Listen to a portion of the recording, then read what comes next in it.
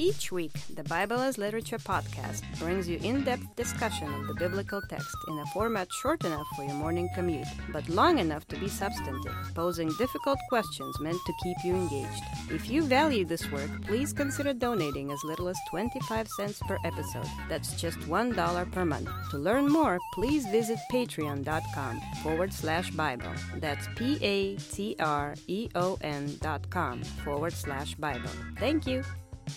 Hi, this is Father Mark Boulos with the Bible as Literature podcast.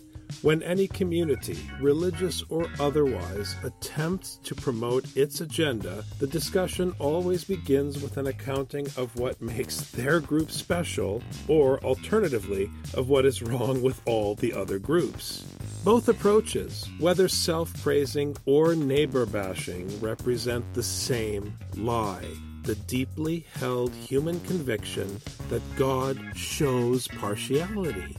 In Mark, no one is good except God. In this light, the fact that Judas betrays Jesus should not come as a surprise. What is surprising, however, is who Judas represents in the story. While everyone else is running around trying to convince everyone else that they are right and everyone else should listen to them. In Mark, as in all of Scripture, the biblical writer evangelizes not by promoting himself or his religious community, but pointedly by proclaiming the sin and hypocrisy of himself and his people. You might ask, is this approach practical? Here's your answer.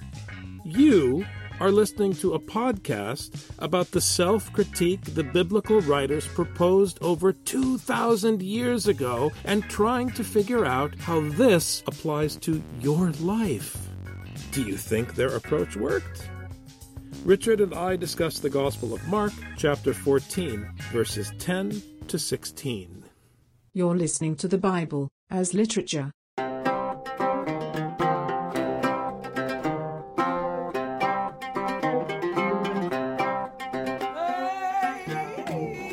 Hi, this is Father Mark Boulos. And this is Dr. Richard Benton. And you are listening to episode 197 of the Bible as Literature podcast. Before we begin this morning, I would like to take a moment, Richard, to promote Father Paul Tarazi's new book, The Rise of Scripture. The Rise of Scripture offers a cogent argument for the particulars of how it is the Bible as we have it became Scripture. Tarazi lays bare the Bible's strategic defense against Hellenistic urban hegemony over the fertile clay and desert environs of Western Asia, with the help of biblical Hebrew, a concocted language. According to Tarazi, scribes wrote and shaped oral and textual materials into a manifesto of cultural resistance in response to the ethnocentric arrogance of the alien occupation. The writers of the Bible came to throw all their own false idols into the fire, resulting in the production of the most scathing collective self-examination in human history. It is the thesis of this book that the reading and teaching of Scripture brings human beings together in the barren wilderness of authentic human existence in obedience to and under the care of the ultimate shepherd, the God of Scripture. This is a fantastic work. Father Paul's scholarship is the engine that drives all the work that Richard and I do on this podcast, and we hope to have him as a regular guest on the Bible as Literature podcast very soon, a weekly Tuesday program. So we'll have a Tuesday show and a Thursday show. It'll be Tuesdays with Tarazi, and then you're still stuck with Benton and Boulos on Thursdays.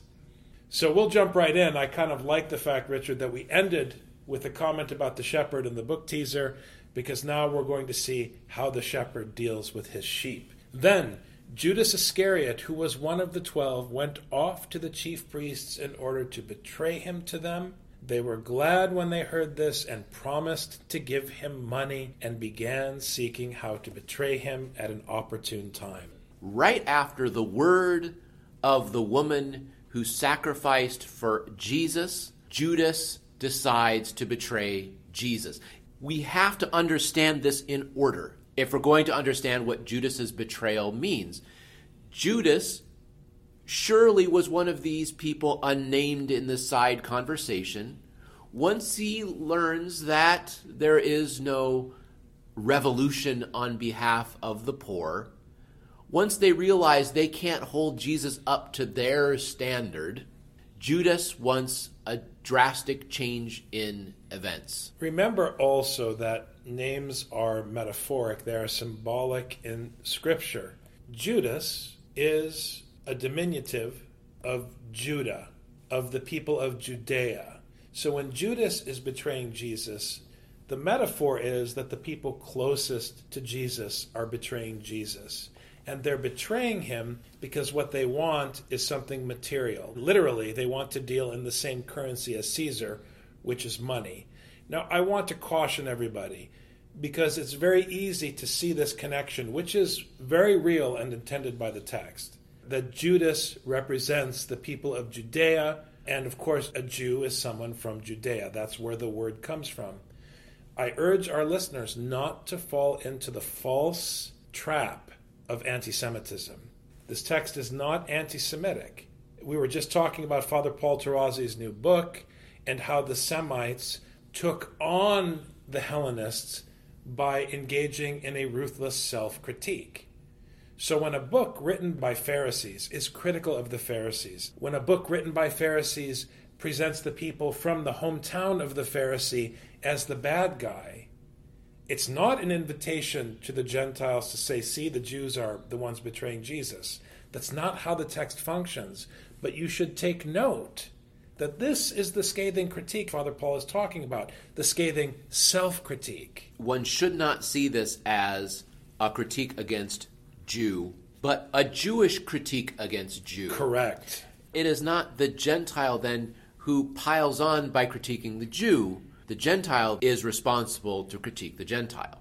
In Romans, Paul is not saying, as I hear people often talk, Paul is not saying that the Jews had their shot and now it's the Gentiles' turn. This is an anti-Semitic reading, and it's a complete misreading of Scripture. Paul is saying to the Jew, you are under judgment because the law was preached to you. Where sin abounds, grace abounds. Why? Because where the law is preached, sin is exposed. So if the Jew has already received the law, Paul can very easily and readily point out their sin. It's obvious because it's under the magnifying glass of God's instruction. And his ultimate critique of them is that you were given this seed, but you didn't produce an offspring. That's why he mentions the issue of homosexuality, because did you produce an offspring in Scripture? Yes or no? You're critiquing the Gentile, but you yourself aren't bearing fruit. But then he shifts gears and criticizes the Gentiles.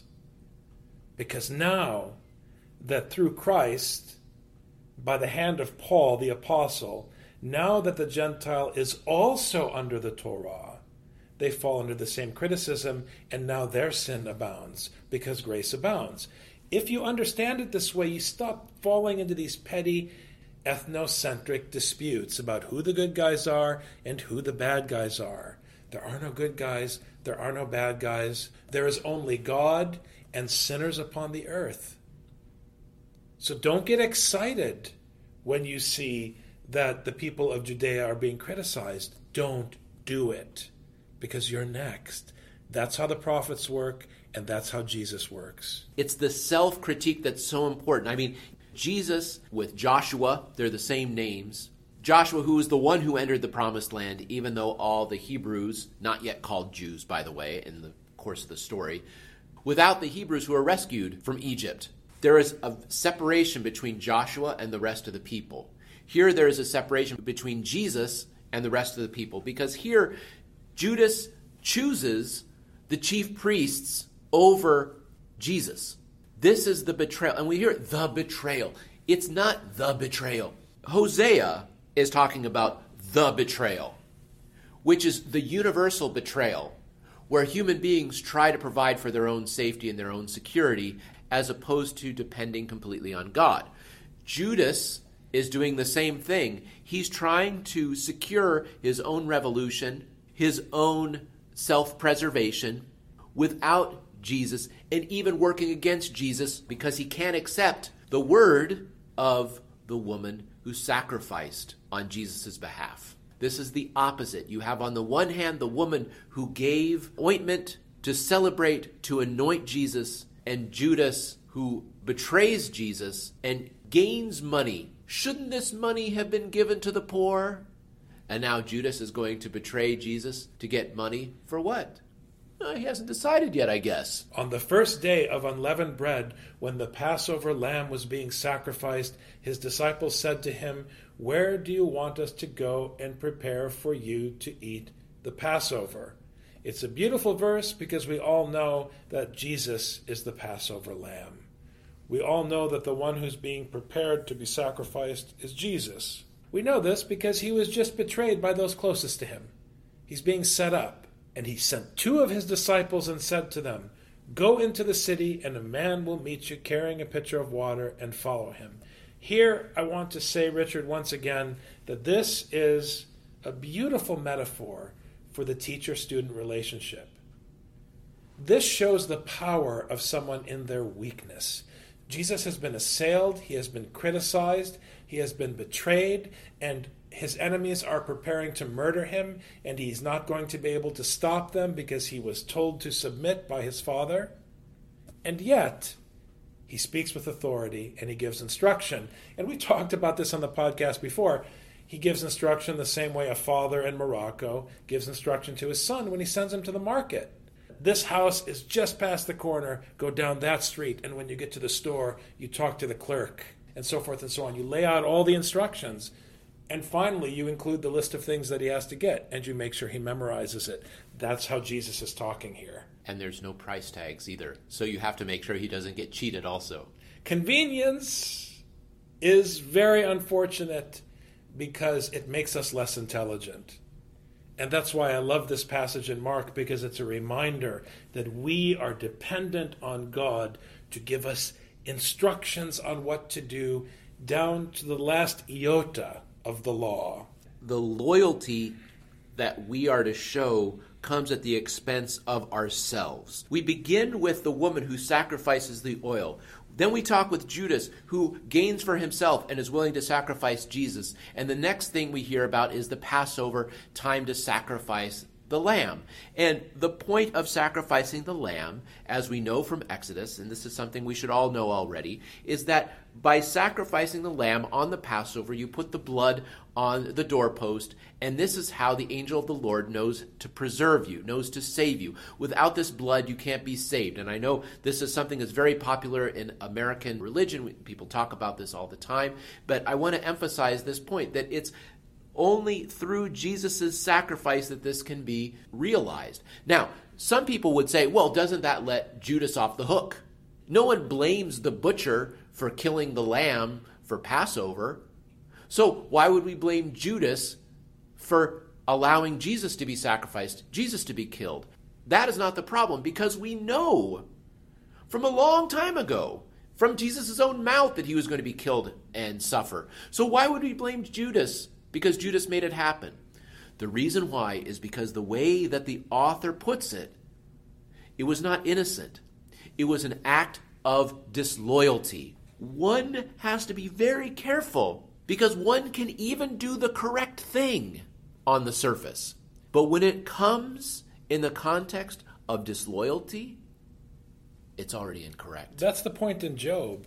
That's exactly the point in Job. Again, we've been reading Job at church with the parish. In the text of Job, he always seems to be loyal at first, but then in some way, systematically, every time he speaks, he calls the justice of the Lord into question. And it's powerful because we know that it's the Lord who's on trial, not Job, because of the conversation with Satan.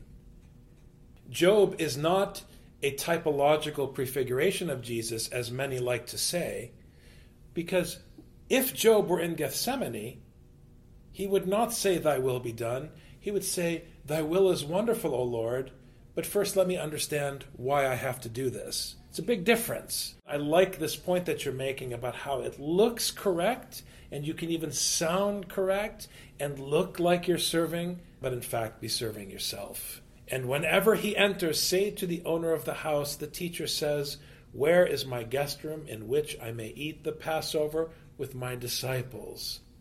Again, it's the Father giving instructions to his sons to run ahead and prepare the business.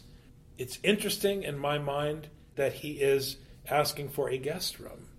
It's not something he owns. It's something temporary where they're going to stay in town. Judas betrays him.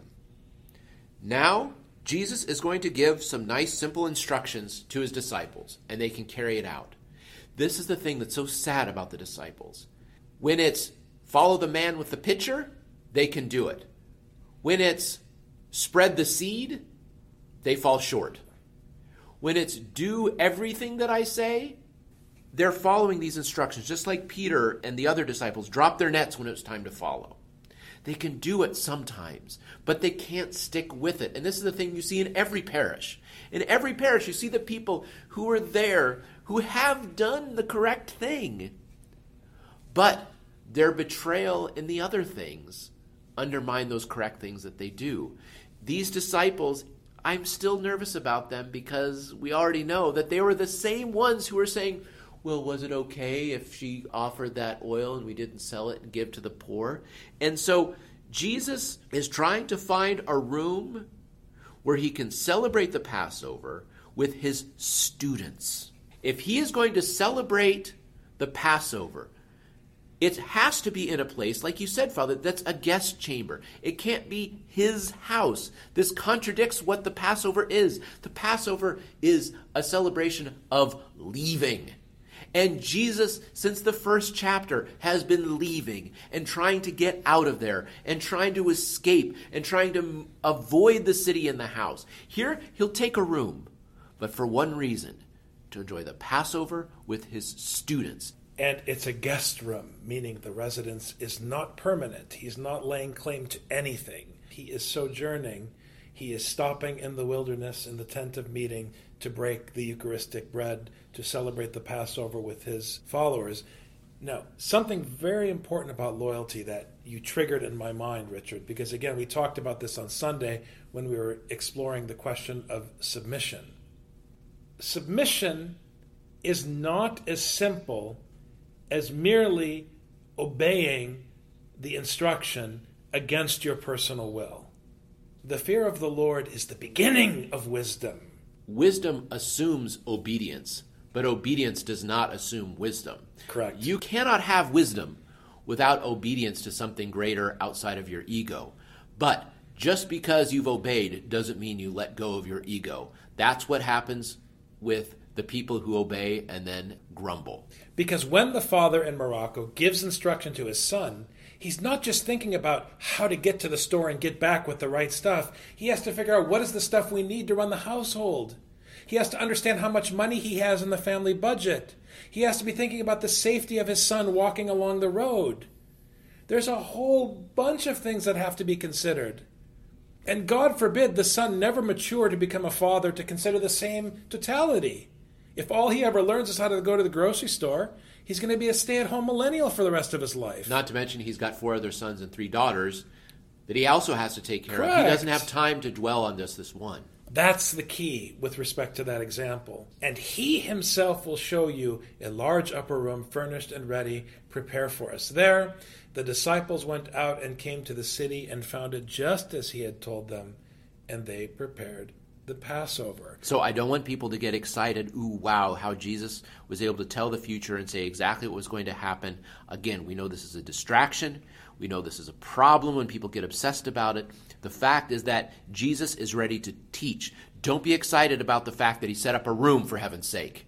Oh, wow, this university is full of fantastic halls. No, that doesn't matter. It's the professors that matter. It's the tent of meeting. That's why it's a guest room. It's not permanent. He is in the wilderness carrying the scroll to the Gentiles, and he's setting up a place where they can hear the content of the teaching preached and break bread together. That's why this was received as a Eucharistic meal in the first century. That's why it was understood this way, because the point of the Passover is to hear the Torah.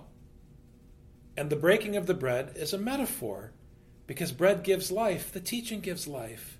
That's what this is. And the sad irony here is that Jesus isn't just having them go through the motions of Passover. He understands that the Passover means his end, so that there can be life. They don't understand it yet. That's the tragedy of the limited loyalty at this stage in the Gospel of Mark of the apostles. Thanks very much, Dr. Benton. Thank you, Father.